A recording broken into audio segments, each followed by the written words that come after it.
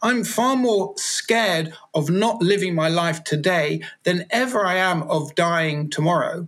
It's about today. It's about this minute.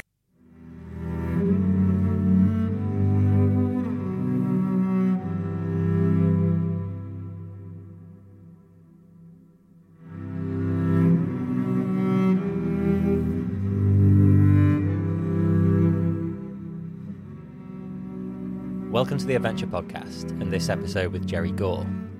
Jerry is a climber and mountaineer turned cyclist and endurance athlete. He's also diabetic.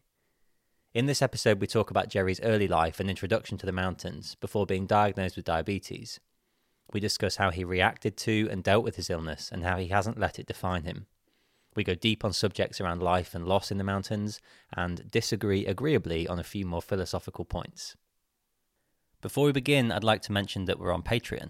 So if you're a regular listener to the podcast and would like to access extra content, including in-vision interviews and monthly sit-downs with me and a guest, then you can find us on Patreon at The Adventure Podcast. I'd also like to talk to you about Sidetracked magazine, our sister publication. Sidetracked is an incredible quarterly journal that celebrates authentic stories of adventure and exploration. You can find out more at sidetracked.com. I'd also like to take a quick moment to push you in the direction of our charitable partner, the Martin Moran Foundation. They're a wonderful organisation working to get young people from disadvantaged backgrounds into the outdoors. You can find information about how you can support them on our Instagram bio at The Adventure Podcast. Finally, if you're enjoying the podcast, then please do subscribe on iTunes and leave us an honest review. They're a big help, and it really does help us bring the podcast to a wider audience. Okay, over to Jerry Gore.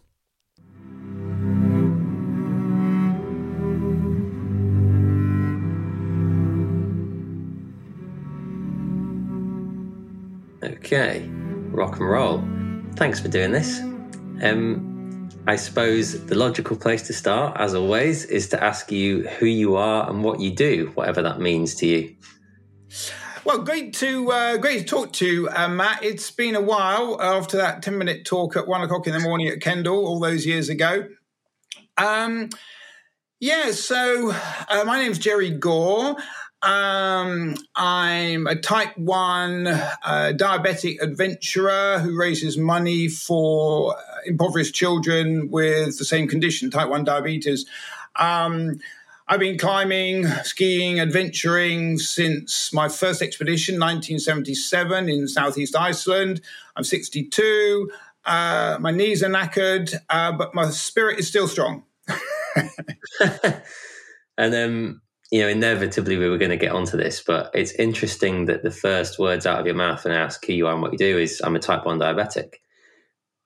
Can you tell me, when that came to be and the story, I guess, of what happened to you in that context and how you carried on to do what you now do?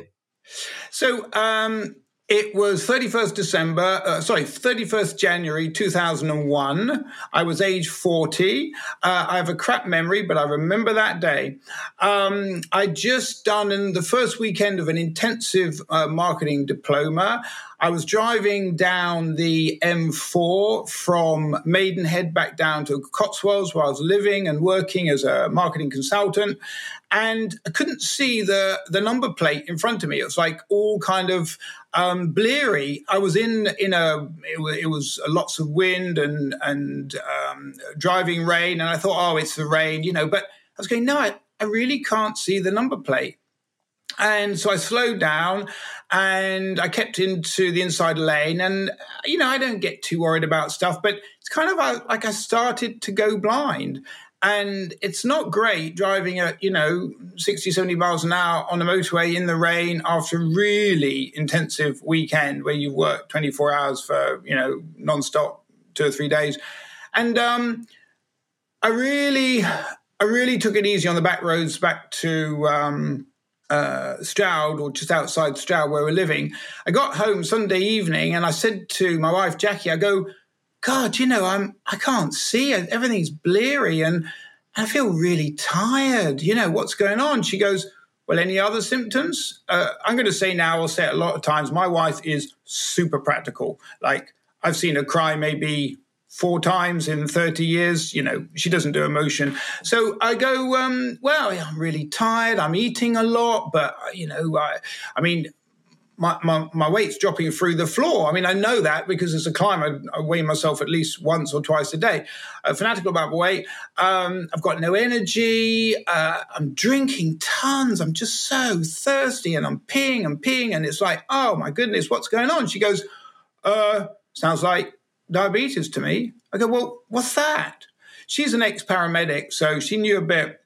And she goes, yeah, I think it's, she said, have you got any other symptoms? I said, yeah, I've got, like itchy, crutch. And she goes, yeah, that's pretty normal. Yeah, when you're diabetic, you pee out lots of sugar, and that can create a fungal infection.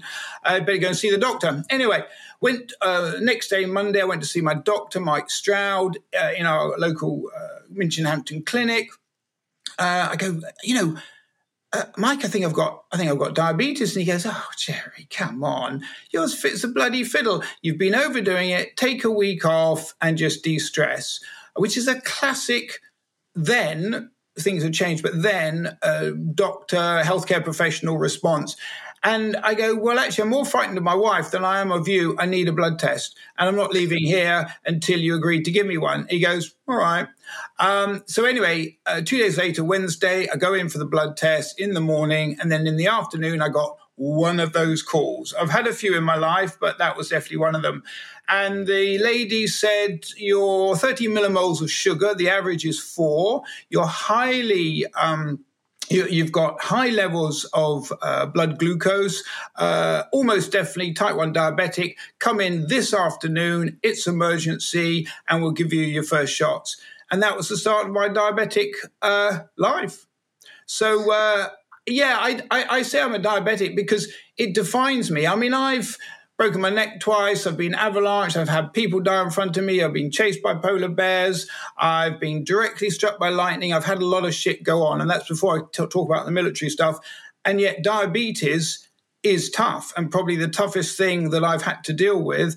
And so I define myself by my condition in terms of a title, but I don't let it define my life. And I'm really, really sure that I adapt my diabetes to my life. So I'm an adventurer with diabetes. I'm not a diabetic who sort of does a little bit now and again. And when you were first diagnosed, I mean, I've just spent 3 weeks in Iceland with 3 guys with spinal cord injuries who were all told, they needed to adjust their lifestyles and they were never going to do anything interesting ever again. And they just crossed Vatny Jokel, largest ice cap in Western Europe, first disabled team to do so. And so, this is something at the forefront of my mind at the moment. What were you told by the healthcare professionals about what your life was going to be, and how did you react to that? Stop climbing and badly. In that order. They said, Jerry, you can still do a bit, but you've got to give up the expeditions and the new routes. The difference between, a commercial trip when you're guided up a mountain and when you go out and do a new route. I mean, they are totally chalk and cheese. And I was doing new extreme routes around the world, big wall, high altitude. And they're going, that's kind of, you don't want to be doing that. So just take it easy, get into it. You've got a lot to learn. But, stop the climbing, really. And it took me, my mates would say 3 to 4 days. I was pretty down. It doesn't take me too long. I'm super optimistic. And I go, no one, the only person who's actually going to tell me to stop climbing is me. And so I didn't. And I did a lot after then in terms of proving to myself and to my family and to everybody around me that you can live a full, in fact, rich life, even with a chronic condition like type 1 diabetes. Yeah. That's interesting. When you said 3 to 4, I thought you were going to say years. So what did you do? I think, it would have been easy to just say, I'll take some time. I'll focus on my health. Maybe I'll go on a little trip to Chamonix and do some easy routes. What did you do? I went to Avon Gorge and tried to climb Yellow Edge, which is an E3 with my mate Chris Parkin. Should have run up it. And halfway up, got a hypo. and it's just something I'm writing about at the moment. And it was pretty bad. I mean, I could feel literally halfway up this route, and if you've done it, it's on exploding galaxy walls. You know, it's pretty crappy rock. Protection's not great. It's not that hard, it's like 5C, but you've got to keep moving, and like I said, the protection's not great. So I just realized I couldn't move up. I couldn't move down. I could feel the energies just draining out of my arms. And so I tried to wheedle this little nut. It's like a number 1 DMM walnut. It's like a little piece of metal the size of my thumb into this crack.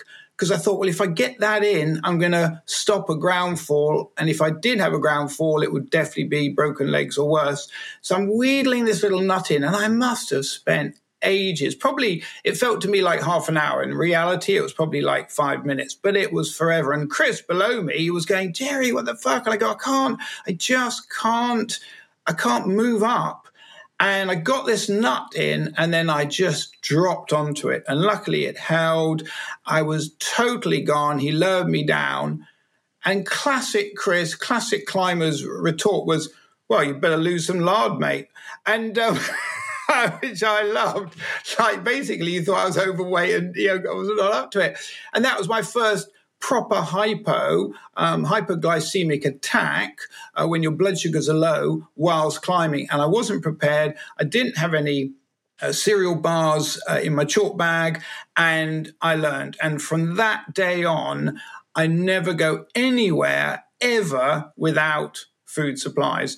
And most healthcare professionals, most people with diabetes, most people who care for people with diabetes will go, well, that's pretty normal. But, I learned by doing. And pretty much since the first days that I was diagnosed, I went out and I tried. If I was into mountain biking, I'd go out for 20 minutes, and I'd go out for an hour, and then I'd go out for 5 hours. And I'd just build it up, whatever I was doing, and learned and recorded and just tried to understand this condition, which is complex because the condition changes. I started off in 2001 with 2 injections, right?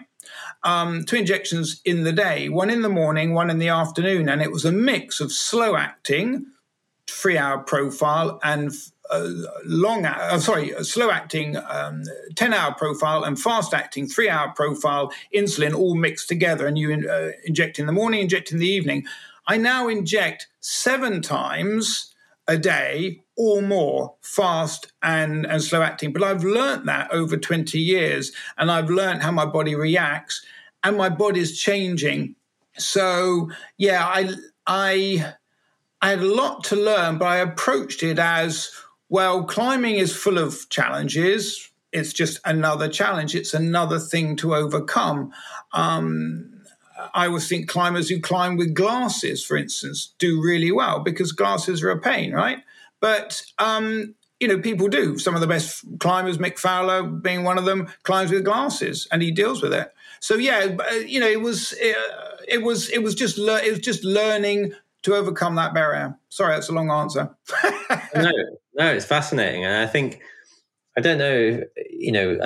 self-definition is a very important thing. The term I'm hearing a lot at the minute is kind of adaptive adventurer. That's how these guys with spinal cord injuries define themselves or describe themselves. And some of them, one guy's in a chair, he skied, a couple of the guys can walk, but they have bladder, bowel, sexual dysfunction issues.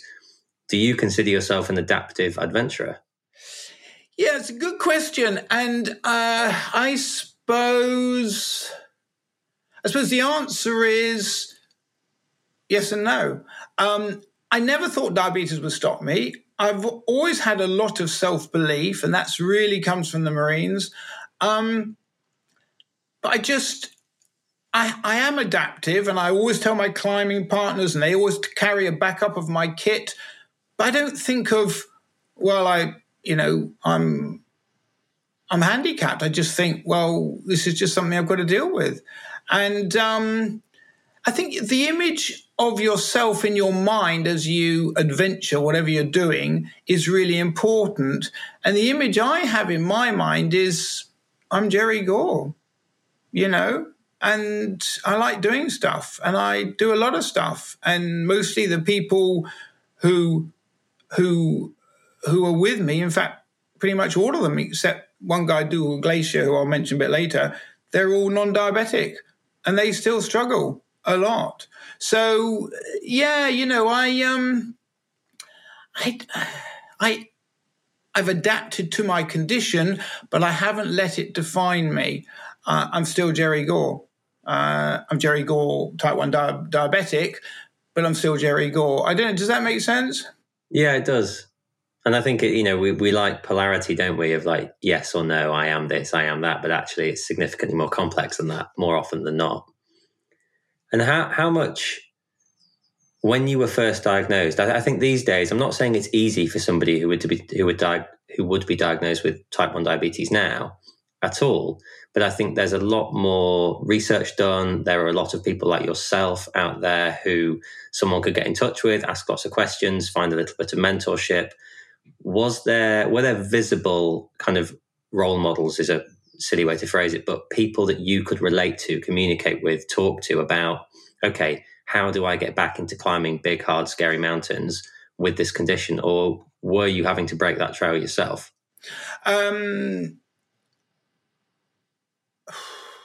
Okay, well, the first thing I want to say is I instinctively, and it was instinctively, went out and said to my nurse, practice nurse who first, helped me with my condition, Jan Haddon, a great lady. I said, I want to meet other diabetics. I want to do that. It was just instinctive. I'm a team player. I've always been in groups. You talk to your peers, right? Peer support is just essential for this condition. I've learned far more from peers than I have from anything else, really, because you have to deal with this thing every minute of every hour of every day. There's no weekends off. There's no rest days. You're on it all the time. And so, I sought out peers. But the thing that just clicked in my mind, and it just was, I was 2 or 3 months in, and then I'm really into the Olympics, always have been fascinated by that whole movement and athletes and blah, blah, blah. And I read about Sir Steve Redgrave. So he got 5 gold medals at 5 successive Olympic Games. On his 5th Games, he won the gold medal as a type 1 diabetic by about half a second. Now, if he can manage his blood sugars to that degree of world-class ability, what's my problem? I mean, firstly, I didn't know that. And secondly, that's an amazing attitude to take. Well, I think it's pretty normal, isn't it? I mean, if you've got someone like Redgrave, who, he's just amazing. I mean, to do 5 successive games, you've got to prepare and get yourself to scratch and get gold every 4 years. That discipline, that effect on your body, that ability, I mean, it's just off the scale. God, people talk about, I've done this, I'm a legend. That's a legend. That is a legend. He is a legend, and he did it with diabetes. So I'm going, yeah, right, well, that's me, done. No excuses, better get on with it. And I suppose, I mean, you might disagree, but though there are huge parallels between an Olympic athlete like Redgrave and elite level expedition going mountaineers, because you spend all that time training, all that time building, consolidating fitness, mental fitness and skill and experience. And then you go out, and rather than a physical arena, your arena is a first ascent or a hard mountain somewhere. I suppose it's a brilliant, not like personal role model, as in, you know him, but as an example to follow. I guess he's perfect in that sense. He is perfect, although this is my pitch for saying all new route expedition climbers are all brilliant Olympic athletes, because they're not, but they should be.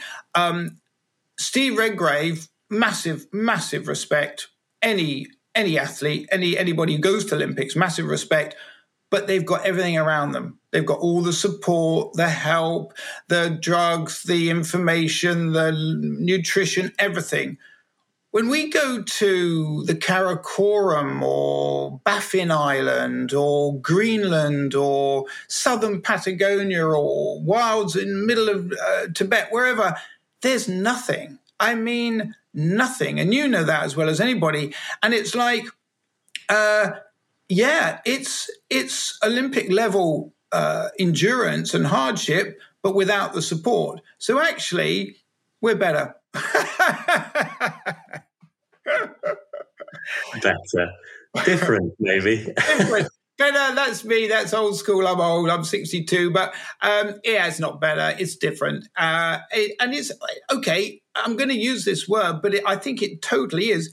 It's tougher. It must be tougher. You know, I mean, we'll talk about it a bit later, but my mate who just died on K2, Rick Allen, terrible situation. I was with him just before he died. I mean, his first route in the Hindu Kush in the 80s was 12 days.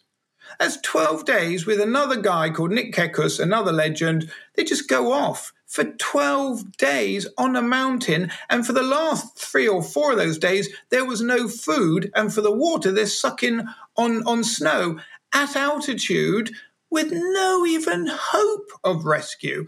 And it's like, that's beyond the Olympics, I think. I think that's way beyond, most things. I think that's where we start to lose the ability to make comparison because, it's almost obvious to say, but operating in those mountains is difficult, dangerous, tough games, as you say, risky, dangerous.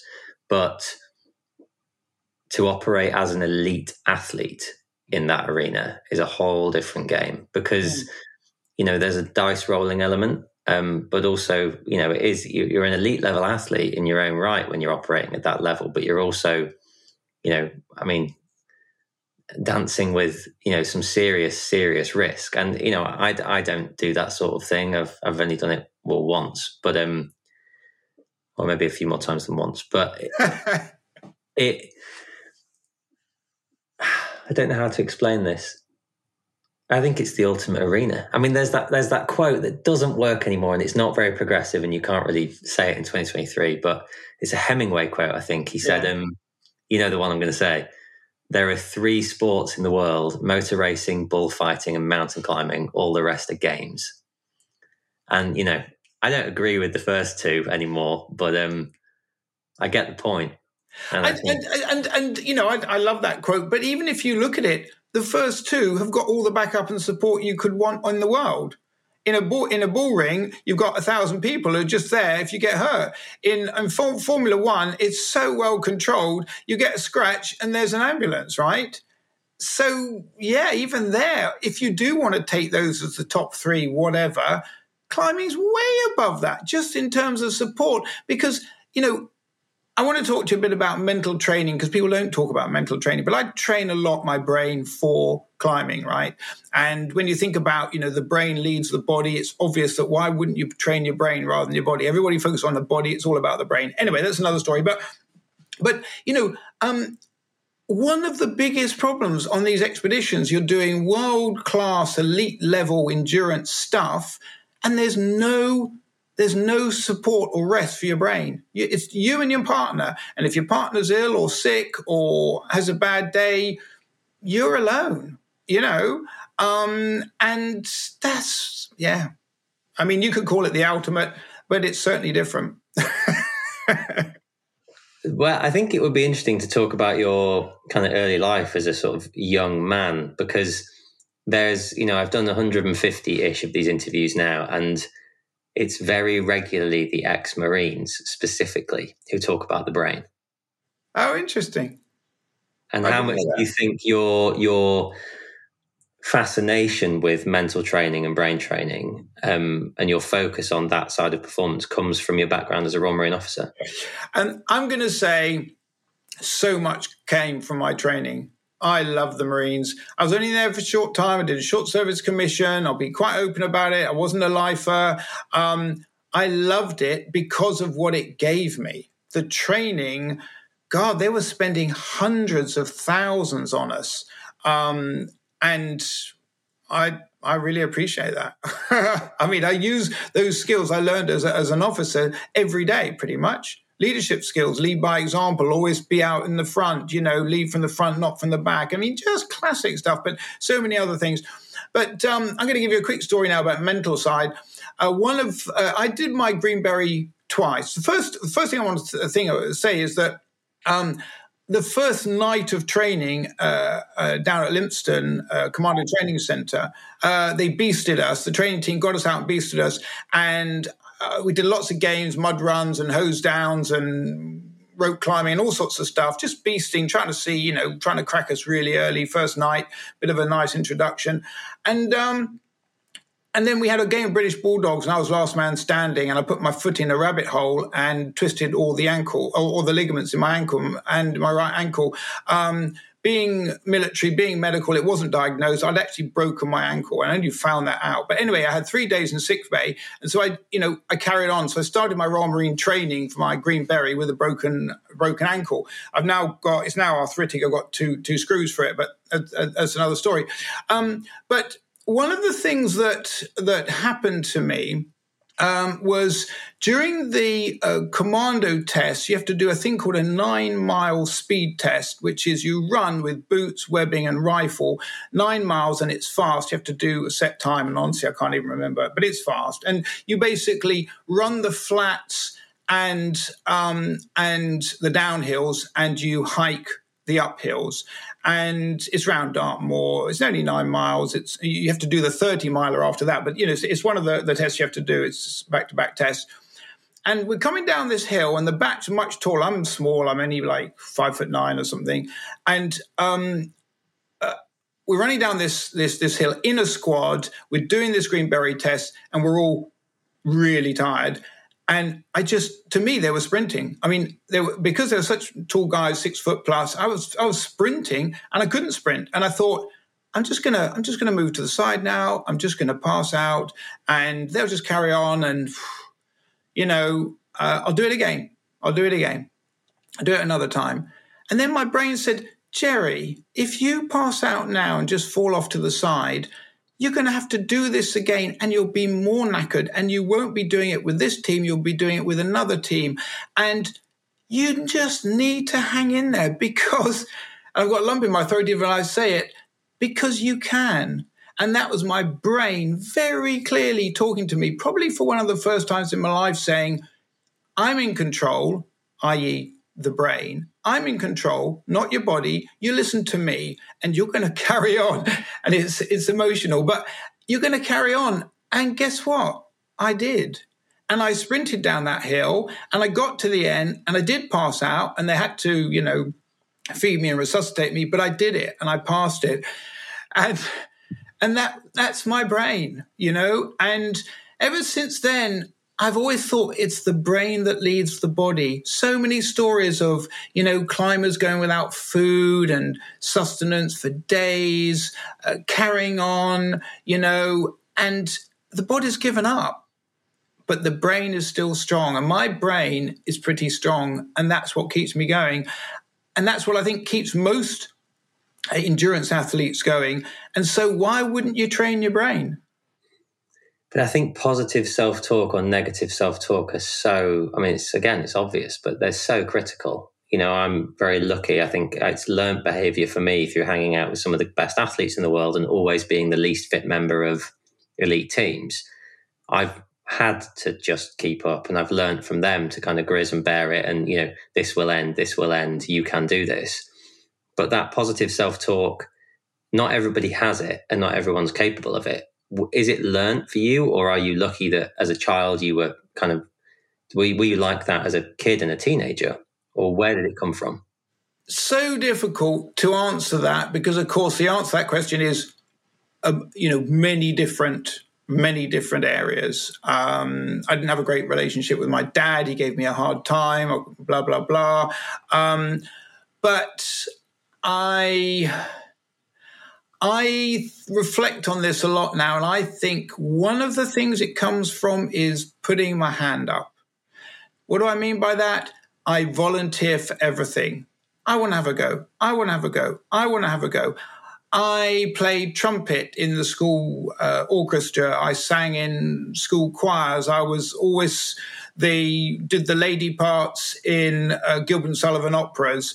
I did rugby. I did football. I did kayaking with the Scouts. I did so many different things. And when you keep putting yourself forward and you keep trying stuff, and often you do stuff that takes you out of your comfort zone, you get stronger. And how do you develop mental resilience? I mean, what is mental resilience? Well, it's just the ability to go, I can do this.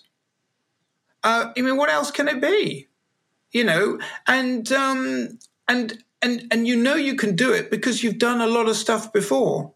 And you build on it and you build it up and up and up. My first expedition, like I said, I was 16. We traversed, funnily enough, what you're saying, we traversed the Vatnajökull ice cap, southeast Iceland. I was with the British Schools Exploring Society. Great trip. Most people whinged. I bloody loved it. We ate dehydrated chicken supreme. God, I hated that stuff by the end. But, you know, it was just the whole package. It was amazing views, not amazing food, tough hikes, just what a slice of life. And I got stronger from it. And then I went on and then I climbed, next year I did Mont Blanc, I think. And, you know, that was a real epic because I hadn't done anything that high and I was only 17 or 16 or no, 17, I think. And you know, so it goes on. Yeah, you get mental resilience by doing a lot of stuff, and that makes you mentally and physically strong. I mean, you know, there's a lot of diehard Marines who go, no, you've got to really push yourself through it, and you know, only the toughest survive, and all that sort of stuff. But I don't really believe in that. I just believe in doing stuff, having a go, and learning and getting stronger from whatever the experience is. Yeah, I can relate to lots of it. So why do it?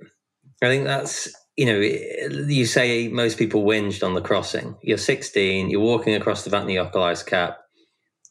What was it about it that made you think, oh yeah, this is for me. I like this. I enjoy this. It's not fun while you're doing it, but you loved it. Why? And why have you spent 60 years doing it? Yeah. So, I mean, the first answer is, you know, I'm pretty high energy. I've got too much energy. I think, you know, if I've got diagnosed with anything, I get diagnosed with too much bloody energy. And I like doing stuff, you know, like I've just outlined at school. I did tons of stuff. Wasn't very good at any of it, but I did a lot of it because I like doing things. And I like a challenge. I've always liked a challenge. And I didn't really know at the time, was it a challenge? All I knew was this was something I spent, when I was 15, I dug out a duck pond. It was huge, to raise money to go on that trip because it was all self-supporting. I had to raise money. And I dug out this bloody duck pond. I was up to my knees in shit, literally all summer, stinky. And I raised the money and I went on the trip. But I was obsessed. I was fascinated with adventure, travel, climbing, mountains. It was just in there. And I don't know where that comes from. My dad's not military. He's businessman, was farmer, now dead. He really wasn't into climbing. He's never actually seen me climb. He never came to the crag, never did anything. It definitely didn't come from my mother. She's not into anything like that. I just got an interest in open, wild places, and I love a challenge, and I love, just putting one foot in front of the other and moving forward, whether it's climbing, walking, skiing, biking, whatever. Actually, also a bit of rally driving, but that's another story.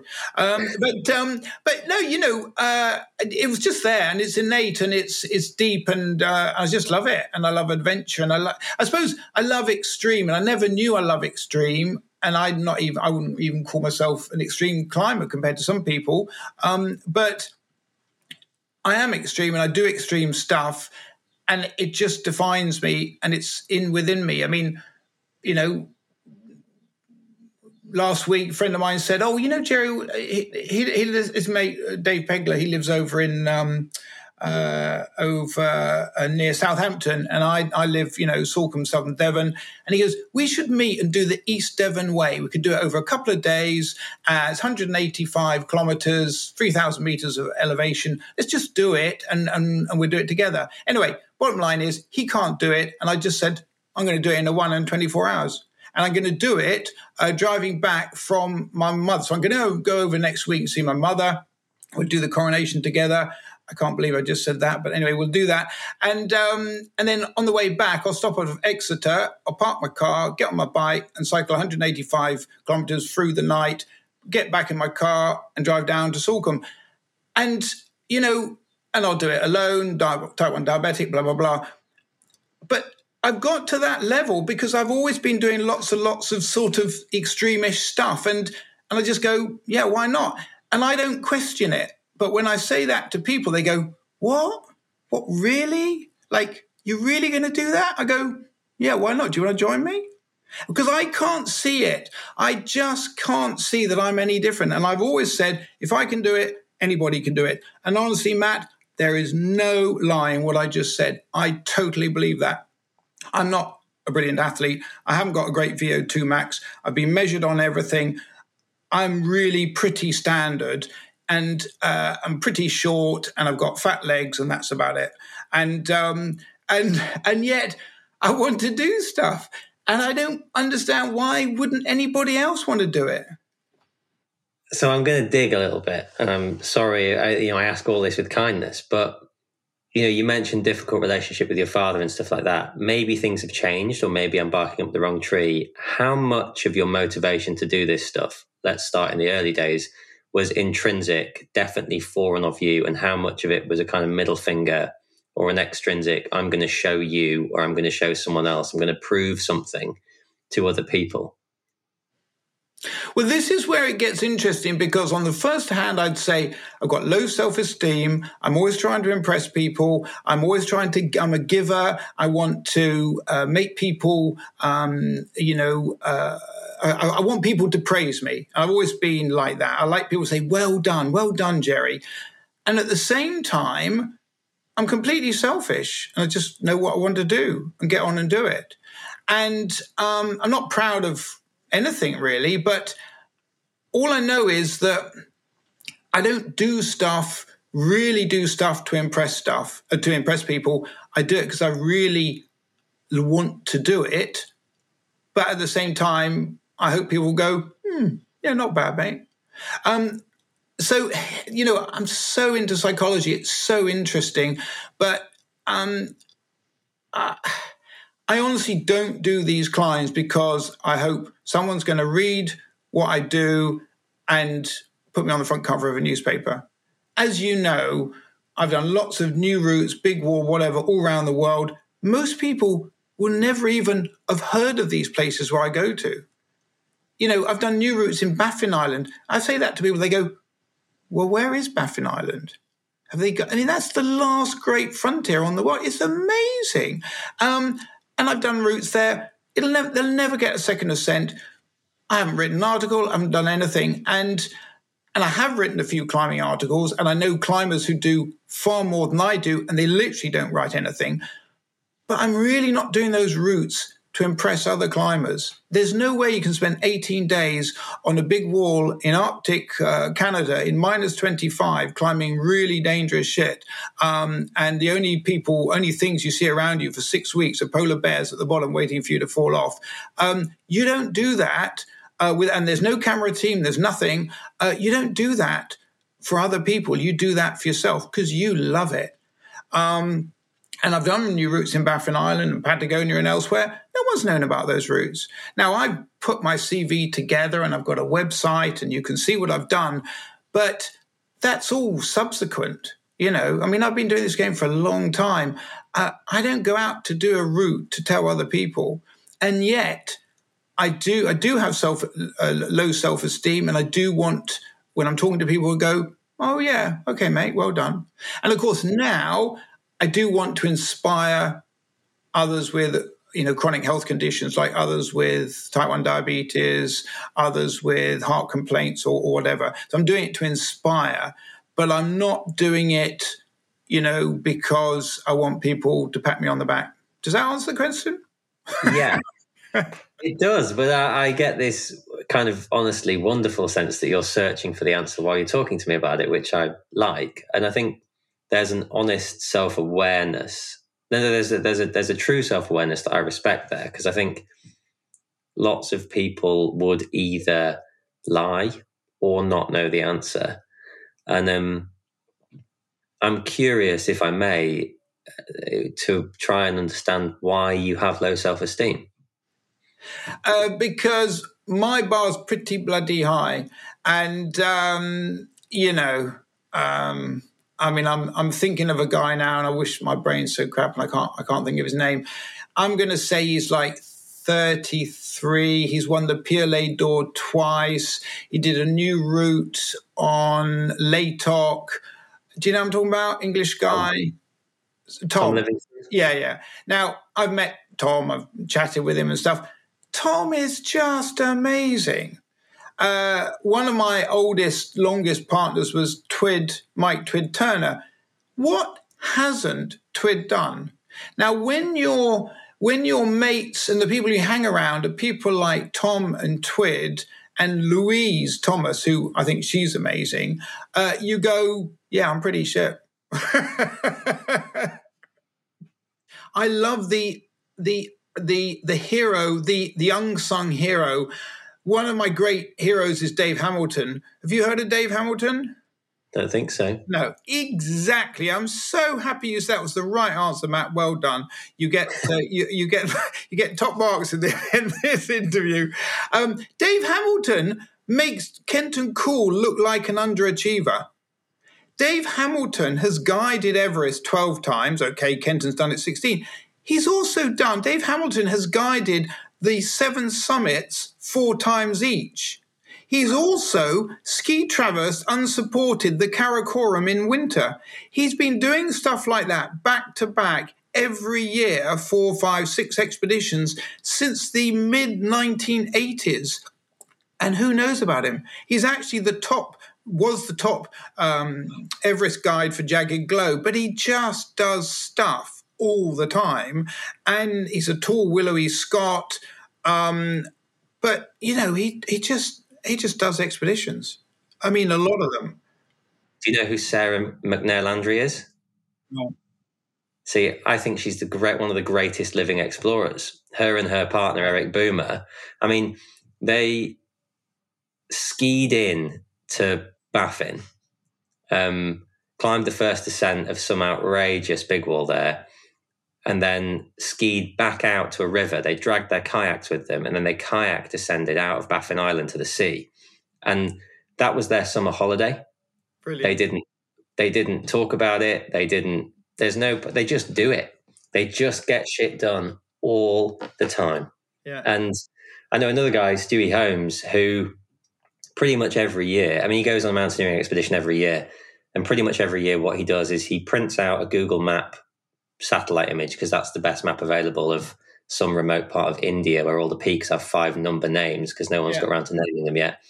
And he climbs, 8 first ascents over 6 weeks and paraglides off the top of all of them. None of them are going to win him a Pile d'Or, but that's not why he goes. Yeah. He's just out there with his mates having raw, real, 50s style adventure, getting stuff done, no chance of help or rescue, jumping off the top of the paraglider home in time for tea. That impresses me. Yeah. That really impresses me. Yeah, no, I'm totally with you, and seen a lot of people like that, and those are the people who should be saying, "Look at me," and they don't. They do the opposite. I've seen the same in the Marines. I've seen the same with Special Forces. I've seen the same with a lot of people who are just brilliant athletes. They'll go and do the Bob Graham round, and they'll do it in pretty close to like the fastest time, and just go back for tea and medals, and that's it, and not tell anyone. I love those people, and the great thing is there's lots of them out there. Yeah, that's the. It's not ironic. It's like, it's the paradox of it. Is like, they don't want to be known, and they shouldn't be, because if they were, they'd change. And it's like, actually, they're, as a filmmaker and a podcast host, I'd always try and these are the people I want to be talking to. These are the people I want to be making films about, but they don't want to do it a lot of the time. They're just, they can't even understand why I'm asking them. Yeah. I completely relate to what you're saying about low self-esteem. So I spend my life and career traveling with the fittest, fastest, most elite in the world. And I'm not being self-deprecating. I'm the least fit member of all of these elite teams. The fattest member of every expedition, as somebody likes to put it. And as a result, I'm always looking at these talented people thinking, well, why aren't I them? Why aren't I as fit as them, as fast as them, as good as them? Yeah. And you were saying, you do that too. Well, why do we always look up at what's above and who's above? Why do we never look back at the version of ourselves that was and see all the things we've achieved and accomplished? Your CV that you've sent me is 4 pages long and each line is impressive. Why don't we look downhill? Why are we obsessed with the people who are better than us, or the person that could exist that doesn't? Well, I think there's some very good reasons for that. And the first thing I would say is I'm not obsessed with other people, but other people help me get to where I want to be. Now, I want to make the point that I do this stuff because I love it. I love it. That's really important. I love suffering. I love views. I love camaraderie. I love overclimbing a technical pitch that I didn't think I could get up in the middle of a 10-day climb. I love it all. But I still don't think I am, but I certainly wasn't a talented climber. My best on-site was like E6, but I was climbing with on-siters E8 or E9, and I learned adventure by doing stuff with people who are better than me. And it's such an obvious thing. You're never going to improve if you go out with someone who's the same as you. How can you improve? You go out with someone who's better than you, or if you're lucky, way better than you, who tolerates you being along. And of course, climbing it's a 2-person thing or a 4-person thing, but it's rarely solo. I'm not into soloing. I think that's specialist. I have soloed a bit. It's just not my thing because I love sharing. But if you're on a 2-man rope or a 2-woman rope or whatever, one of you is probably going to be better than the other one. And in my case, the other one has always been better than me. So I'm learning. I'm getting stronger because they're dragging me out something that I couldn't have done without them. So I have no problem, as long as I'm open and honest, which I am, hopefully that comes across, and go, will you climb with me? Because I want to do that, and I don't think I can without you. But I do it, and then I get to that level, and then I'll do something at the same or harder. And it's the same in a way with diabetes. I learned from other diabetics because very early into my diagnosis, 2004, I met a woman called Nikki Wallace, who is amazing. And she put together Mountains for Active Diabetics, or MAD, of which we all are. And all these MAD diabetics were all running around, jabbing away, all doing outdoor stuff. Climbing, cycling, skiing, whatever. And then we meet once a year. And my first meet with these people were in Blasbrennan, North Wales. There's 30 diabetics. We all go to the pub and we all start injecting. And the local people around thought, fuck, this is the drug pushers convention or something. It was hilarious. But it's normalizing the condition, which is brilliant. It's saying, actually, this is not something you have to shy away from or put it in a closet. Be open about it, be proud of it, stick the needle in and laugh. And I'll get on to laughter in a minute because that's really important technique as well. But so I'm climbing and skiing and biking, whatever, with other diabetics who aren't great athletes, but they are great diabetics. And I'm learning from them how to be a great diabetic and how to manage my condition. So, getting back to the first point, why do we put ourselves through it? Why do we go out with people who are better than us and affects our self-esteem and stuff? One of the reasons is I use that because it helps me get to where I want to be. But again, this might not be relevant to your experience, but reading your CV, it might, is define better. I'd say I've been I've been a leader of high functioning teams. Every single member of that team was fitter, stronger, better climber, to use a specific example, than me. But I brought skills to that table that were arguably better than their skills in that corner. Is that true of you too? You know, I see leader written next to a lot of your first ascents or expeditions. Is that your kind of power skill? And is that what gives you the confidence to join a team where you're the weakest, in big inverted commas, member? Yeah, no, definitely. I mean, our WOP or Wall of Pain new route on the South Tower of Piney, 2013, with Callum Musket, Twid Turner, that was me spending a year of my life, amongst many other things, writing letters. That trip started in Kendal, as they so often do, 2012, November. Andy Kirkpatrick, myself and Twid, and we're all mulling around and going, well, what would you like to do next year? I know, we'll do a new route on the South Tower of Piney. There's only 3 of these pillars, and this will be one of the last great lines on those 3 pillars. Yeah, we'll go and crack that. A year later, the team had totally changed. I got totally new sponsors, blah, blah, blah. But we went out and did it. And I did a lot of that organization. And Twid will always say, it's all about the team. Now, Twid is a brilliant climber. He's very talented. He's just on it. But, you know, he will admit it's a team effort. So on that team, Callum was Callum's unbelievable athlete. You know, he's like on sighting 8A. He's brilliant. I mean, when he was 15, the first time he climbed ice with Devil's Appendix. That's the first time he put axes in his bloody hands, right? Now, Devil's Appendix is a really hard, if not the hardest route in North Wales on mixed, and it hardly ever forms. It took Mick Fowler like 3 or 4 years because he'd climb a bit and then it would melt and then he'd climb another bit. And, you know, Callum just rocked up and did it. And that was the first time he put tools in his hands. He's just brilliant anyway.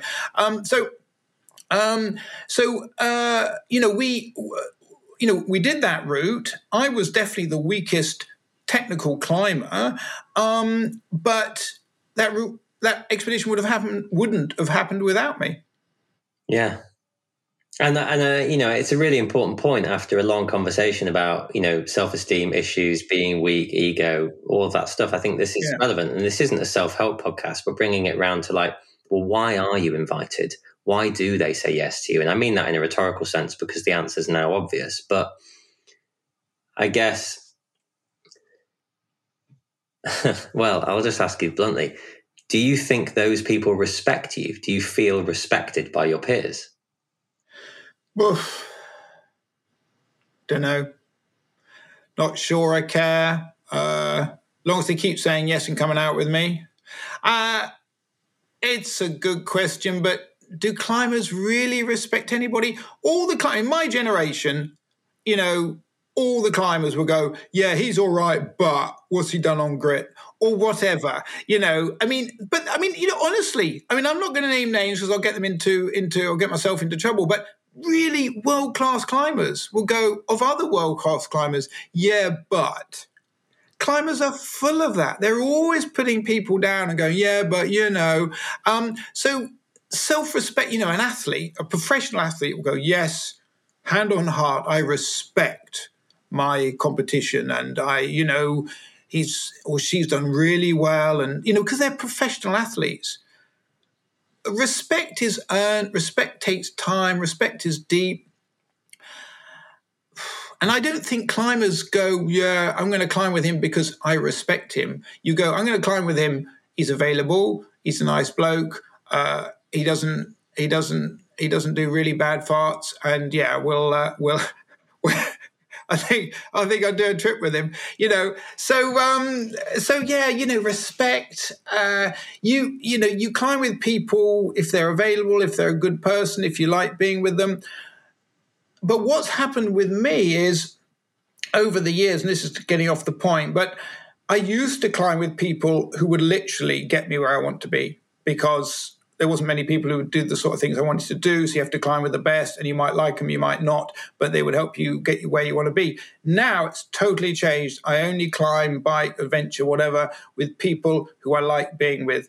And the people are more important than the objective. And that's really important. They still happen to be generally pretty good people, pretty amazing athletes, but I like spending time with them. And that's really important for me now. Yeah. And it's obvious that, lots has changed for you over the course of the 40 plus years you've been doing this stuff. But again, I ask this with kindness, and I'm deliberately not phrasing it sensitively because I sense that you get where I'm coming from. But to what extent did your diabetes diagnosis give you an excuse to stop trying to be the best in the world, or not? I've never been the best in the world. I've never tried to be the best in the world, but I've had objectives like the Sheer 7 Twid and I did, which was to climb a classic hard new route, big wall or alpine on each of the 7 continents. But it wasn't because by doing that we would say we're the best in the world. By doing it, we'd go, that would be bloody amazing. That would be a real journey, and we get to climb some pretty cool shit. But no one, one of the other things you've got to learn as a climber is you're never the best climber. There's always someone better, and you have to learn that pretty early on. So what's the point? And that gets back to the egotism thing and the arrogance thing, which I can't stand. Climbers in many ways are humble. Good climbers, real climbers, new route climbers, they're pretty humble in many ways because they just like doing stuff. And, let's get back to Twid. We're talking about him a lot, but he is just probably, I just don't know anybody who's done that many new hard routes around the world. I don't know. I don't think anybody exists like that anymore. But, you take Twid, he'll go, I'm not the best climber in the world, but I'm probably the most enthusiastic climber in the world. Does it matter? Let's go out. Do you want to do a route? That's what he wants to do. And that's why and I got to say it, you won't like this, but I can't stand social media because it's all, look at me, I'm the best. It's all comparison. And comparison is toxic for human beings. We can't deal with it. And that's why it screws us up. And that's why, getting back to the kids I look after in Southeast Asia, it's not good for them.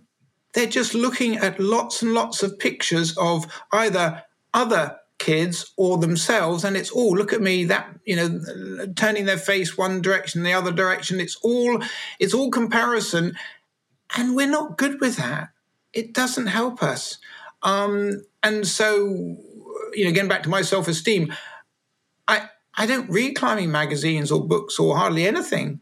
And I haven't done for ages because it doesn't really help me. I'm not really interested in about other people and what they've done. I'm really interested in doing what I want to do and to do it as well as I can and safely and securely and having fun and inspiring people and making sure I don't have any bloody hypos and I've got enough cereal bars.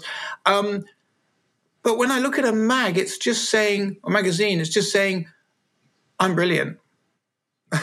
And I don't think that helps. No, and I think, again, it's nuanced, but it depends how it's written and who it's written by and who it's written for. I think, it's like Steve Redgrave is probably very intrinsically motivated, but if you read anything about him online, it'll just tell you how brilliant he is. Yeah. And actually, I think Steve is a pretty humble guy. I've met him, and I think he's actually pretty humble. I think that's his PR people, because let's be honest, who wants to pay, 15, 20 grand for an hour's talk by Steve Redgrave if you don't think he's brilliant? Yeah, exactly. No, it's complicated and it's nuanced, as I say, but I think one of the interesting things about you, and again, I really relate to this, is that sense of camaraderie. It's not just about not wanting to solo, it's about wanting to experience these places with others. Yeah. How much has that been a motivator for you? And, again, frankly, how have you been affected by the loss of friends in the mountains, which is something people who play this game are unfortunately often all too familiar with? So I'm going to deal with the last question first because my memory is so bad. I'm definitely different from normal people in this respect. I don't have the same emotional empathy or feelings that most people seem to have. So I've lost 17, 18 mates to climbing. Every time I lose one, I go, that was really sad. I'm going to go to his or her funeral. That was sad. And you go and you have a jar with a few mates and you talk some stories and you're on to the next gig, on to the next adventure. Because honestly, people who die in the mountains are the lucky ones. What do I mean by that? I mean, they're living their dream. I've seen a number of people, more than 10, grow old slowly and die. It's not great. It's really not great. So you go out when, like my mate Rick Allen, 68, K2, trying a new route, dead in seconds because the first avalanche there were 4. The first had a rock and it took him out and his head's hanging off his shoulders. And then the second one cut his ropes and he's down. He's dead. He's gone. He's had an amazing life. People, I still get emails, people say, oh, sorry for your loss. Sorry, that's just not correct. I'm not sorry. And he's definitely not sorry. When we say, oh, I'm really sad, you're sad for yourself. You can't be sad for Rick Allen. He's dead. So, all that stuff, I just have a different emotional level. People say, well, how can you go on expeditions? Your kids are under 5. You've moved your whole family to southern France in a tiny little village where everybody speaks French and your wife can't speak French. Your kids can hardly speak French. And you go off to Serratori and climb it with Kent and Cool. How can you do that? And I go, because I'm really open. I'm really honest. Always have been. My wife married a climber. She knows I'm a climber. She knows I do expeditions. And I honestly thought if I did die on Serratori with my 2 young kids, they'd be okay because their mother would support them. She's an amazing woman. She'd find another partner. And there's plenty of partners better than me. I'm not a great dad. I go off on trips. I'm a diabetic. I have hypos and wake up in the middle of the night screaming and being a horrible monster. They'll be okay. And people go, well, that's rubbish. I can't relate to that. And most people can't. But that's what I honestly think, that that human beings are so robust. And the other thing I really think is, I have to be true to who I am. I could stay at home. I could just spend all my time with my kids. I could just love them and do nothing else. But I would die as a person inside, and I wouldn't be the father that I am. And I have an incredibly strong relationship to my kids. Both are doing incredibly well in their 20s. One's in Costa Rica, one's in London doing a PhD, 24, blah, blah, blah. And so I think what I've done is being true to myself, and I'm not proud of everything, but you can't stop being who you are, and I honestly think that being who I am and being honest about my emotions and my feelings for people or lack of is the truth. And if I lied and said, oh, I'm really sorry for your loss and I'm really sad about that, and, oh, that's so, I'd be lying, because I'm not. If a kid is 10 years old, dies falling through ice, that's sad. That's deeply sad. That's a young life that's lost. That's sad. But if it's a 30, 40, 50-year-old climber, they're living their dream and they're doing and are literally doing what they want to do. So why would I be sorry about that? I did all my disclaimers at the start of the podcast that the audience don't get to hear, but the one I didn't give you, which I should have, is if we disagree, let's disagree and let's do it agreeably and let's have some fun with it and let's explore it. And I think the reason I bring that up is You disagree. I really disagree with some of the things you said, but I also recognize that they're also personal, and we're not the same person, and we have our own views on it. And, so it's okay to disagree, but I'm really wary and skeptical of the they died doing what they love thing, because I've known a few people who've been killed in the mountains and it affected me. But that's selfish. That's of me. I get that. I get what you're saying there. I buy that. But what I don't buy is, I just think, what about their families? And I get you saying, whether it's a self-esteem thing, you saying your wife will find another partner who'll be better than you. If I died in the mountains, I'd hope my wife remarried. I'm not one of those lunatics that wants her to be celibate forever. But I don't know that they'd be better than me. I'd hope they would be for my kids, but God, I don't want to die in the mountains. I love the idea of being 80 years old. And I you're a bit older than me, quite a bit older than me. You've seen people age, as you said. And there are certain world-class climbers out there who are getting older, who've got mental, conditions, awful things. But I just can't buy it. I can't buy they died doing what they love thing. I mean, if you asked Rick Allen, the ghost of Rick Allen, if he could not be in that avalanche and die, what do you think he'd say? I know what he'd say, because we discussed it a lot. I was really close. Rick had a really strong religious fervor. He was a strong Christian, and he was he basically thought, I'm going to heaven. And we had a long chat, literally 2 days before he went up. And he basically said, look, Jerry, we've always agreed to climb together. We're not going to climb together on this. But basically what happened was, it was like Rick and I were planning a new route on Broad Peak. And this was back in 2020 under COVID. And we put a team together. That team, one was in Australia, one was in Canada, and they couldn't make the trip in 2021. So we said, okay, we're going to go to K2. We're going to go to Broad Peak. We'll do a recce of the route on Broad Peak. And hopefully we'll summit K2. We'll raise some money for the charities that we support. And we'll climb together, and we're absolutely partners, and blah, blah, blah.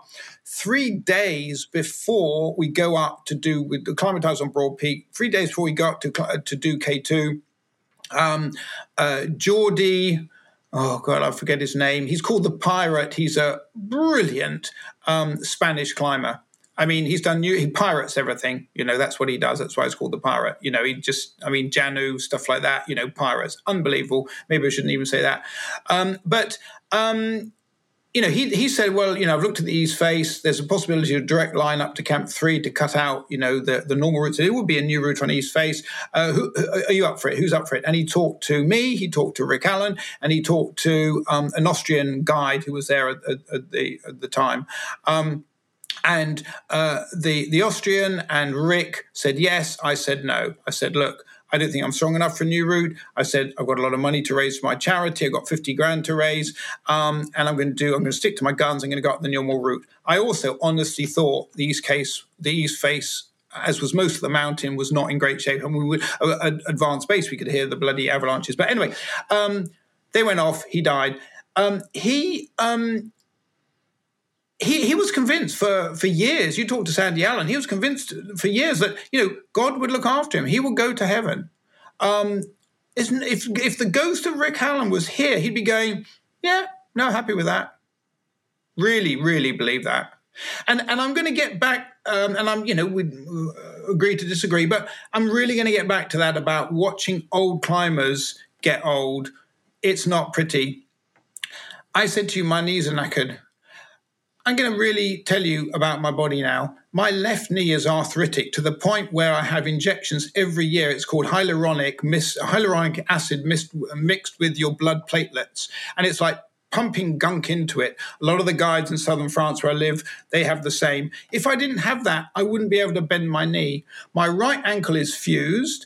My lower back, I've had chiralgia and sciatica, and I have to do stretching every day just to move. It's painful to do stuff. And I'm 62.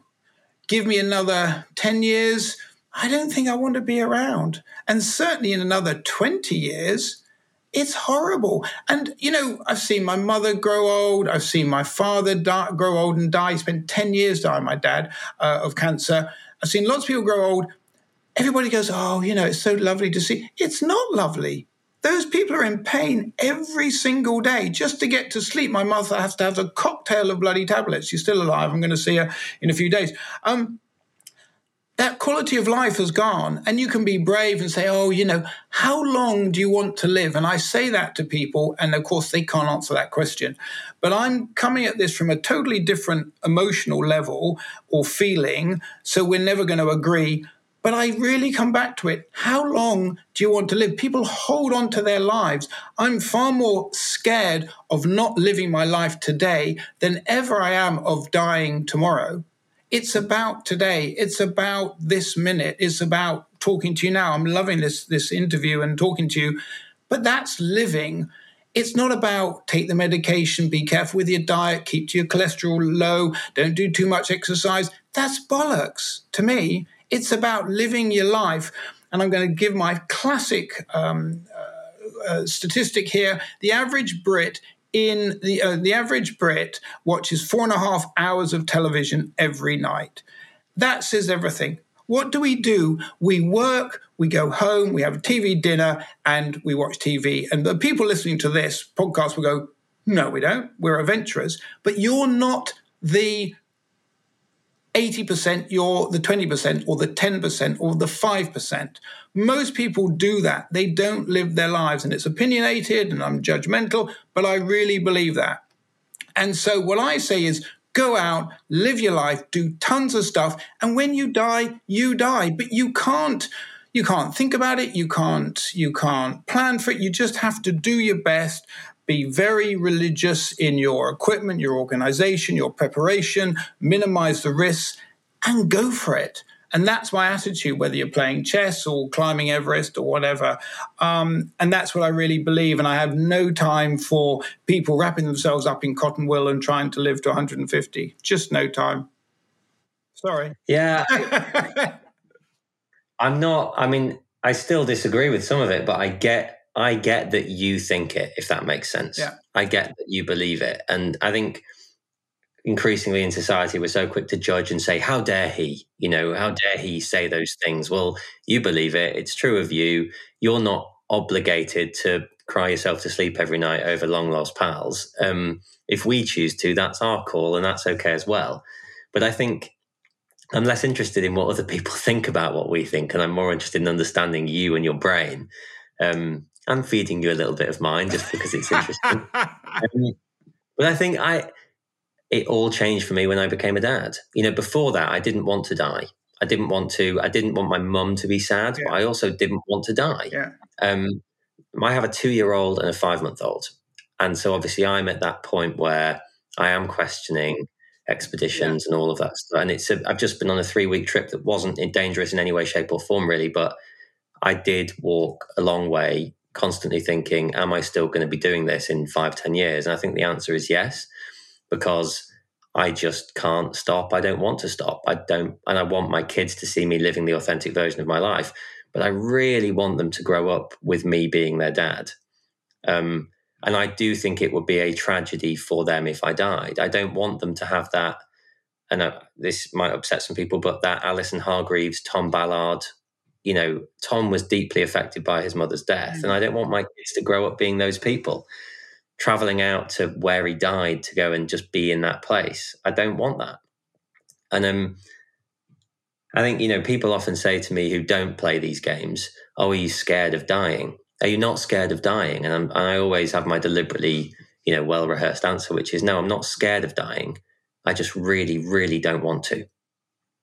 I've got to come back to you on Alison Hargreaves. I used to climb with her. I knew her well, and I also knew her husband. And I could say a lot of bad things, and I'm not going to. I had to represent her on TV shows after her death because everybody was saying, how dare she as a mother? And I go, how dare you? What about fathers who die in the mountains? You never criticize them. Anyway, we did all that stuff, the whole Alison Jane Hargreaves, should she have done that as a mother?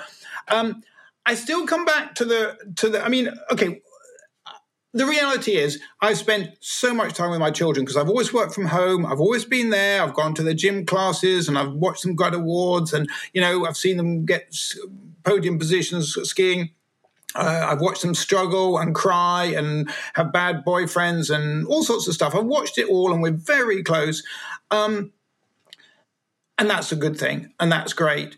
But all the time, I'm still living my life, and I'm encouraging them to live theirs, and I'm giving them everything I've got, every life lesson I've got, every ounce of inspiration I've fed into them. My wife has done exactly the same times 10, and that's important. But you go when you go.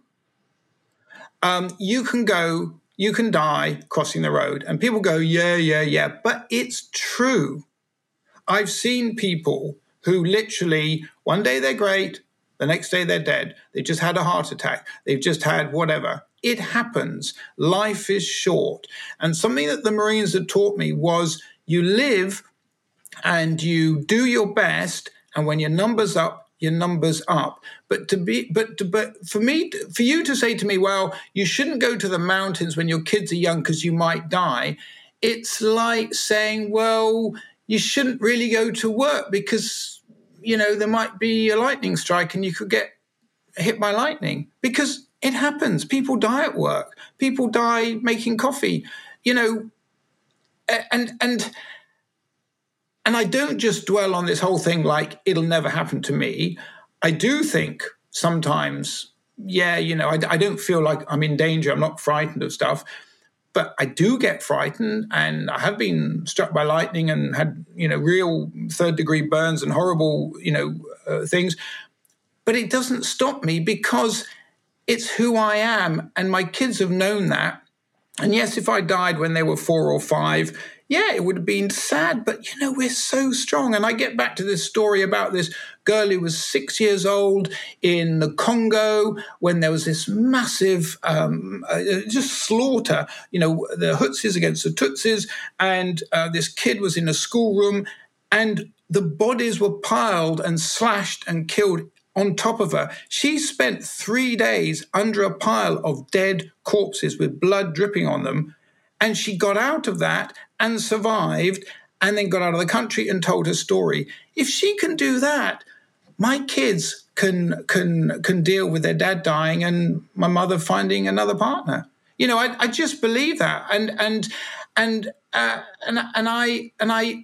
I think what we've done is we've gone way beyond that. So it's like you can't even be rude to someone. You can't even say, no, what you just done is wrong. Stop it.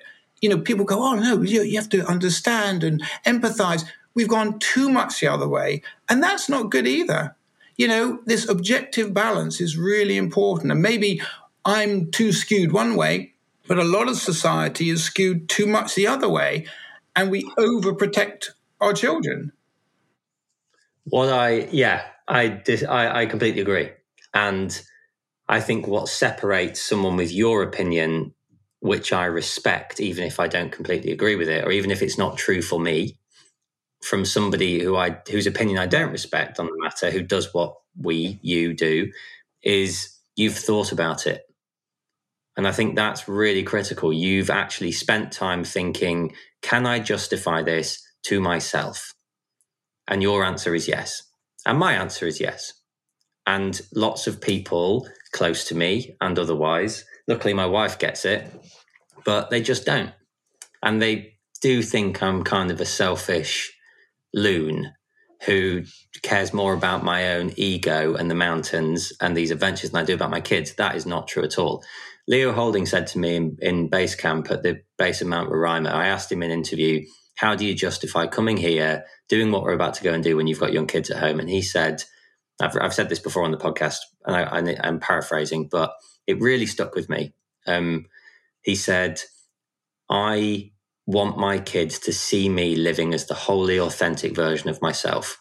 I love the thing I love, and that's who I am. And he didn't say this, but that's kind of the curse of the mountaineer or the adventurer, is that is who we are. And whether my kids want to be ballet dancers, rally drivers, work in Tesco's, whatever they want to do, I want them to live their lives with the same passion I live my life. And I thought it's perfect for me. I get it. My wife's a musical theatre kind of A-lister, and she is as passionate about that as I am about what I do. She might be carting off to Paris for 2.5 months at the end of the year, and off we go with the babies. I support that because she supports my adventures. Hers are less risky than mine, but we're in tangent mode here, but it's a lot of fun. I love your point around the judgment and how everybody else looks at who we are and what we do. And that's why I referenced it when I said you have decided that you can justify it for you. And really, for me, at the core of it, that's all that matters. Yeah. I think it's slightly different with your kids than it is with mine, because you might have talked to them about it or they would understand it. That's the difference.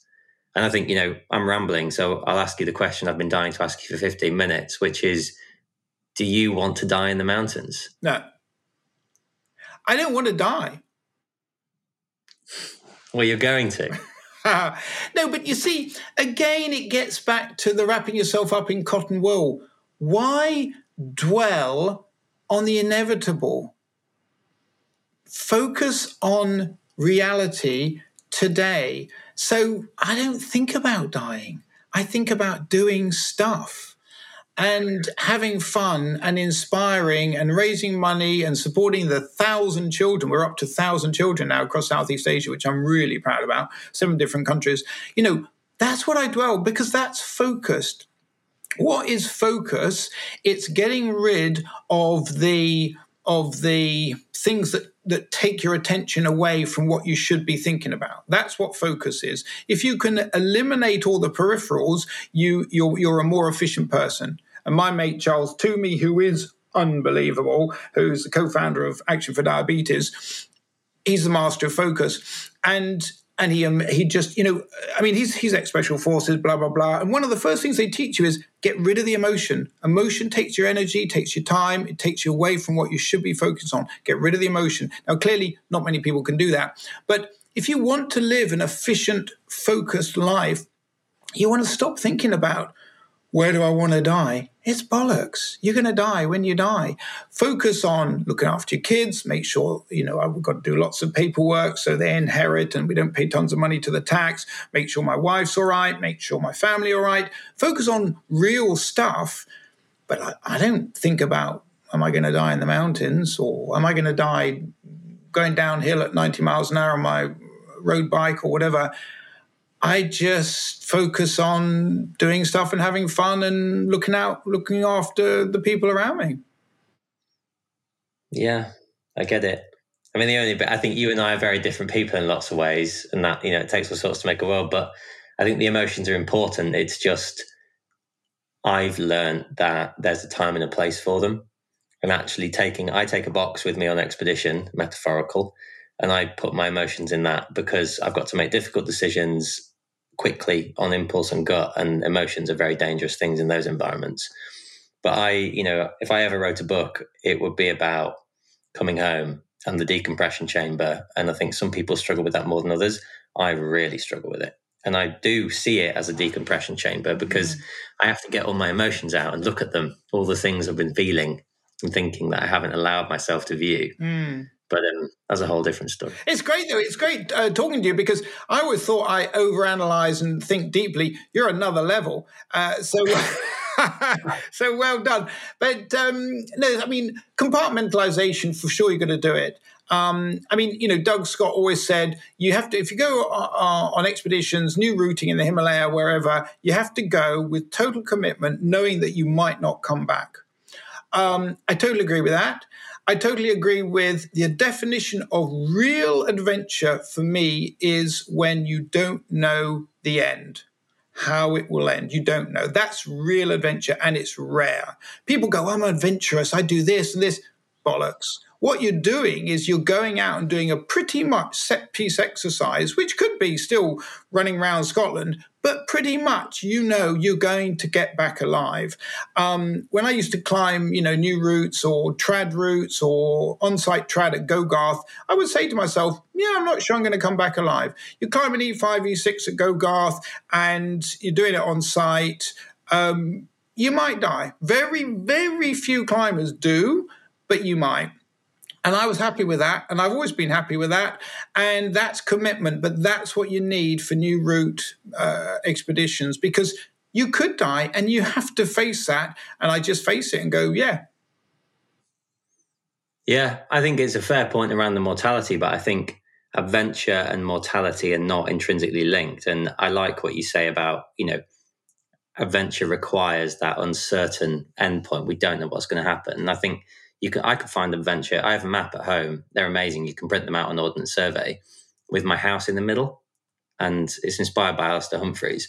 And there are so many parts of the place that I live that I've never been to, don't know what they are. And I have very adventurous days, hours exploring, in inverted commas, these places. It's adventurous. I don't know what's there. Don't know what's going to happen. I'm pretty sure I'm not going to die. I'm pretty sure I'm not even going to get cold or hungry. But it's adventurous. And I think, that, again, avoiding the self-help podcast stuff, like I find deep, deep, deep adventure in kind of the far reaches of the planet, doing things that do scare me and intimidate me. But I live a very adventurous life as a young dad, where my trips away are limited now, within 15 miles of my house. And that's brilliant. And there's nothing wrong with that. And don't think I'm elitist about adventure. I only do adventure because I might die. No, not at all. But I just think we have to be clear about what real adventure is, because let's be honest, everything's got merged in this digital world. And people go, right, I'm going to do a real adventure today. I'm going to hike around my village. I'm going to do that, and I'm going to do it without any support. And you go, that's great, but that's just hiking around your village. Yeah, that's great, and do it. Yeah. That's good. Go and hike around your village. I think what frustrates me most is, frankly, and I'm going to I very rarely get all my opinions out on these podcasts, but is when people call something a challenge that isn't really a challenge, and they say it's, they're going to do the 3 peaks in boxing gloves, and it's a real tough adventure, and they want to be lauded and celebrated for it. And frankly, the 8,000ers and all that, people being guided up these routes and calling themselves adventurers, I think that's less adventurous. I think being guided up Manaslu is less adventurous than a couple of university students going to Scotland with 50 quid in a tent. Yeah. Having just been on we went to K2, Rick and I went to K2, paying for the expedition services, so we could use the base camp, we could use the tents that they put up, but we actually carried our own tents, but everything else, and we could use their fixed ropes, but everything else, we carried all our own food. We did actually carry our tents and our cooking and all the rest of it. So it's kind of part commercial, but looking at commercial expeditions, and I've guided commercial expeditions in the Himalaya before. I think I'm the only type 1 diabetic guide in the Himalaya, but they're so difficult to say this, but they are in so many ways set piece exercises. Those clients, if they did die, oh my goodness, they have the money and the legal ability to just shut that company down. So they don't want to die. They don't have any risk, but they do want to summit Manaslu, Everest, K2, whatever. And that's where my experience of commercial expeditions, I just realized they're just not for me. When I'm in base camp with a Saudi prince who is going to climb K2, and he's never led anything, rock, ice, or anything, and he's never had 2 ice axes in his hands. He's only had 1, because why would you need 2? Because you need a Jumar, right? And you might have an ice axe just for a little bit of stability, but basically you're Jumaring, you go, that's not right. And that's why people die. And people did die on that trip, and it wasn't just Rick. We had one guy, he was a Qatari banker. He did summit Broad Peak, and he got really bad frostbite coming down.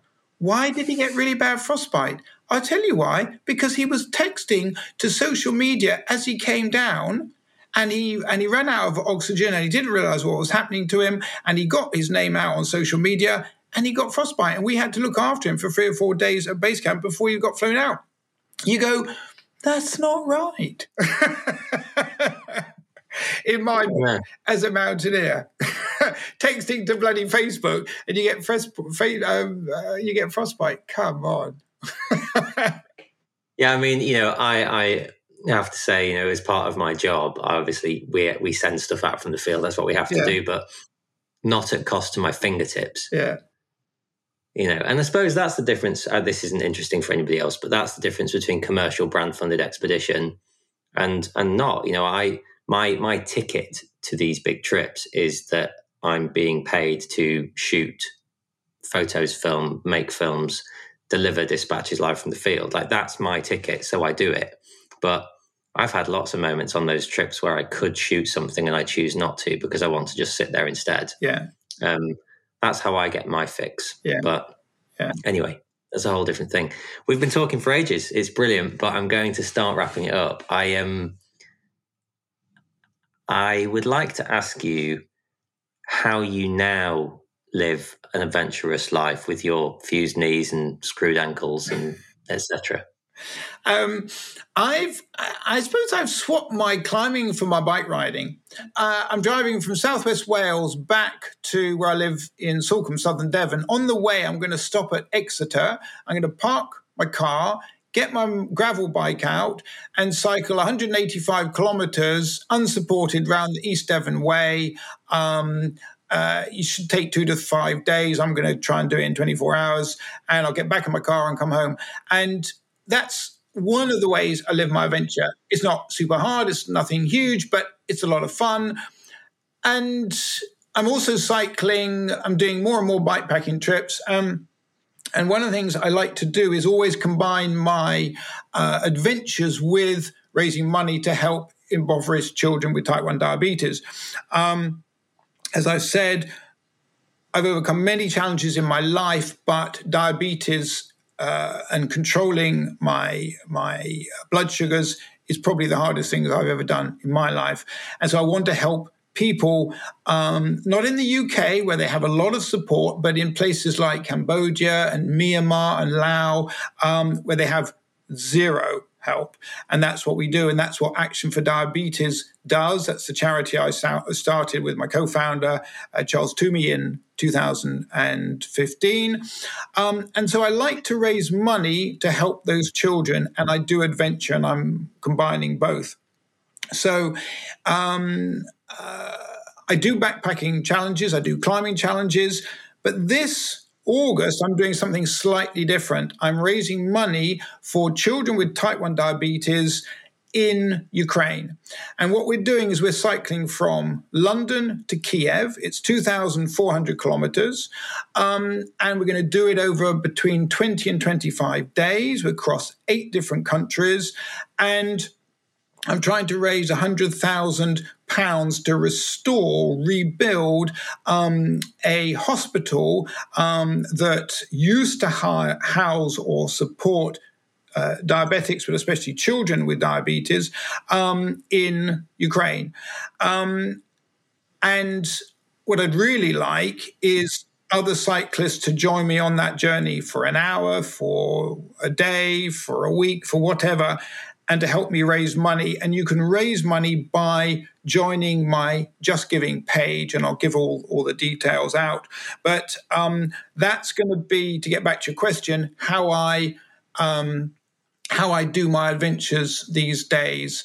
It's bikepacking mostly, although there is climbing as well, and it's, as much as I can do, Ukraine isn't a great example, but as much as I can do is unsupported. So it's me and my bike with my team carrying all our equipment, doing our thing, whether it's in around Devon, whether it's across Kyrgyzstan, wherever it is. It's a little bit like a climbing expedition, but it's on 2 wheels rather than 2 legs. Amazing. It's all set. I mean, There's so much more I could talk to you about, but I'm very conscious of time. But how much do you think, you've started a charity, it clearly brings you immense purpose and probably joy as well as occasionally sorrow, I'm not sure. But without your diagnosis, you might not have ever done anything like that. Is there a sense that, this is a tricky question, I guess, that you're glad you were diagnosed or not at all? Honestly, I do think about that. And sometimes I think diabetes was the best thing that ever happened to me. But as soon as those words are out of my mouth, I go, oh, I shouldn't have said that. Because there are people who are destroyed by this condition. And they're not just destroyed, but their loved ones, their partners, their family are destroyed as well. And I've seen that. I've seen it in Southeast Asia. I've seen it in South America. I've seen it in Britain. I've seen it in Europe. They're destroyed. So I have to be really careful when I say that. And now I've just said it on a big adventure podcast, so that's not great. But honestly, I never look back. I just go, type 1 diabetes, bit of a bugger, really hard, living with it every day. There's no weekends, there's no time off. I've got it for the rest of my life. But it's another chapter, and lives are all about a rich pageantry. I really believe in that. And this, type 1 diabetes has introduced me to so many new things, people, places, cultures. I can't tell you. I've traveled around the world with it. I'm an ambassador for the International Diabetes Federation. I've got my charity. I'm a member of various associations and organizations. I do a lot of support. And I would never have done any of that. I wouldn't even, healthcare professionals, HCPs. I say that word, write that word 20 times, 30 times a day. I didn't even know what those initials stood for before. So yeah, it's another chapter, and it hasn't stopped me climbing. It hasn't stopped me adventuring, but it's made my life richer. Also incredibly hard. I'm going to give you a quick story, very quick. I know it's the end, but you imagine, this is my wife now. It's 2:00 in the morning. She's woken up because the bed is covered in sweat, and her partner next to her is literally a screaming monster. I'm going like this. As my blood sugars has dropped, I'm now having a hypoglycemic attack, and I'm out of it. She then has to go downstairs, get some honey, rub them into my gums. The quickest way you get sugar into your body is through your mouth, through your gums. Rub the honey, even though I'm going gnashing and all the rest of it, she has to quietly and delicately get it in there. Then she gets a little square of a honey sandwich, bringing my sugars up. Then after about 3:00 now, an hour into it, I'm just compos mentis enough. She gets me out of the bed. She gets me to eat half a banana. Then I go into the shower. I shower, she has a shower because we're both covered in sweat. We then change the bed linen, everything, and I go straight back to bed. I've been like doing a marathon. She's up and she won't go back to sleep, and her day's already started, and it started at 2 a.m. And at one stage in my diabetic life, I was having 1 or 2 of those a week. So that's traumatic, and that's difficult for her, and she deals with it, and my children have dealt with it. My youngest daughter saved my life at least twice when I've been in a hypoglycemic attack, and it's difficult, it's tough, but it's part of my life, and those are the bad bits, but there's lots of good bits. And you can't choose. Your life is your life, and you have to try and make it as good as you can. And that's all you can do. And so, are you happy? Jubilant. Come on, Matt. You've been talking to me for 2 bloody hours. I love my life. I can't say my family do, but I love it. I'm glad. I don't ask that question very often, but I'm glad. I think sometimes people give off this surface happiness, but really what's going on. But I do get that sense. I mean, I've got a lot of problems in my life, like anybody. There's a lot of issues, there's a lot of stuff going on, relationships and people and all sorts of stuff. But I've had a rich life. I mean, I'm not going to show off because I don't show off, but you've already said it. Look at my CV. That's a lot of joy. I feel, privileged, selfish, blah, blah, blah. But I still have a wife. We're still together. My kids talk to me every day. I'm going to go and see my mother over coronation. I said that again. I can't believe it. And it's like, what is a good life? What is happiness? I don't do normal stuff. I don't go to the pub and say, come on, everybody, let's get drunk and we'll be happy. I don't do that. I mean, I don't go to the pub now and again, but I take my happiness from different stuff. People would say I take my happiness from suffering, but I don't think that's true either. And I do suffer, but I love doing stuff, and some of it's painful. But yeah, God, I'm so lucky. I mean, what a rich life. I spent 10 years working. I was a marketing director, ex-marketing director of Cotswold Outdoor. Business is bloody boring, right? As Pete Boardman and Joe Tasker said, the real heroes in the world are not the climbers and the adventurers. They're the people who sit at home and do the hardcore day-to-day work. They're the heroes. Adventurers, basically, we're living our best life. Ace. So I end these podcasts with the same two questions every time. The first is, what scares you? Not living my life. I'm going to push you to expand. I do have a drive to get up every day and do something, and I want to do something. I want to make a difference. I want to help children with type 1 diabetes in emerging countries.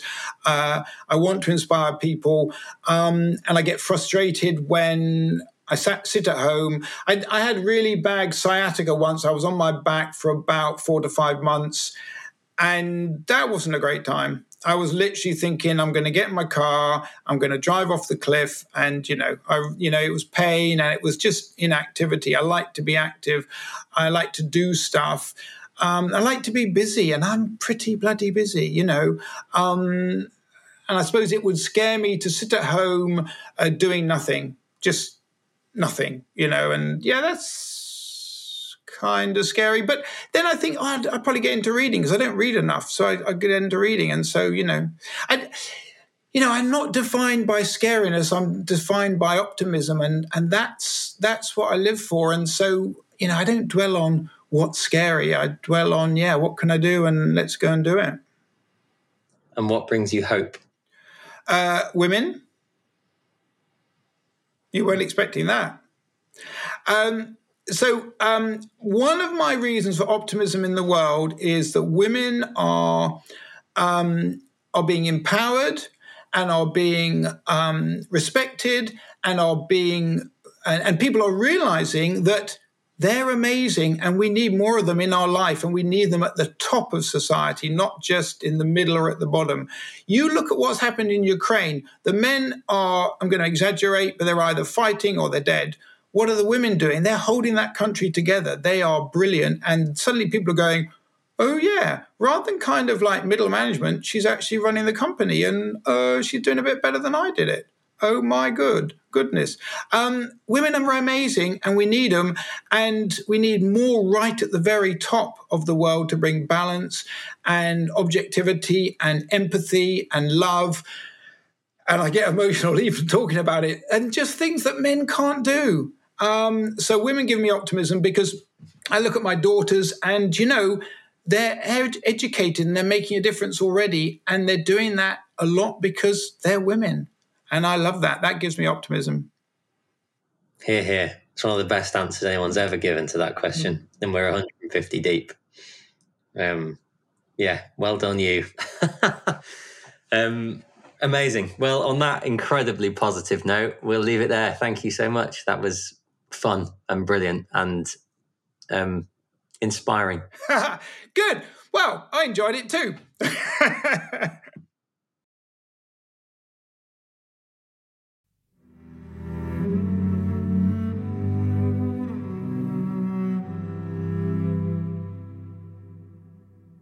Thanks for listening. For more information, head to theadventurepodcast.co.uk. If you want to get in touch, then you can email me at matt@terraincognita.studio.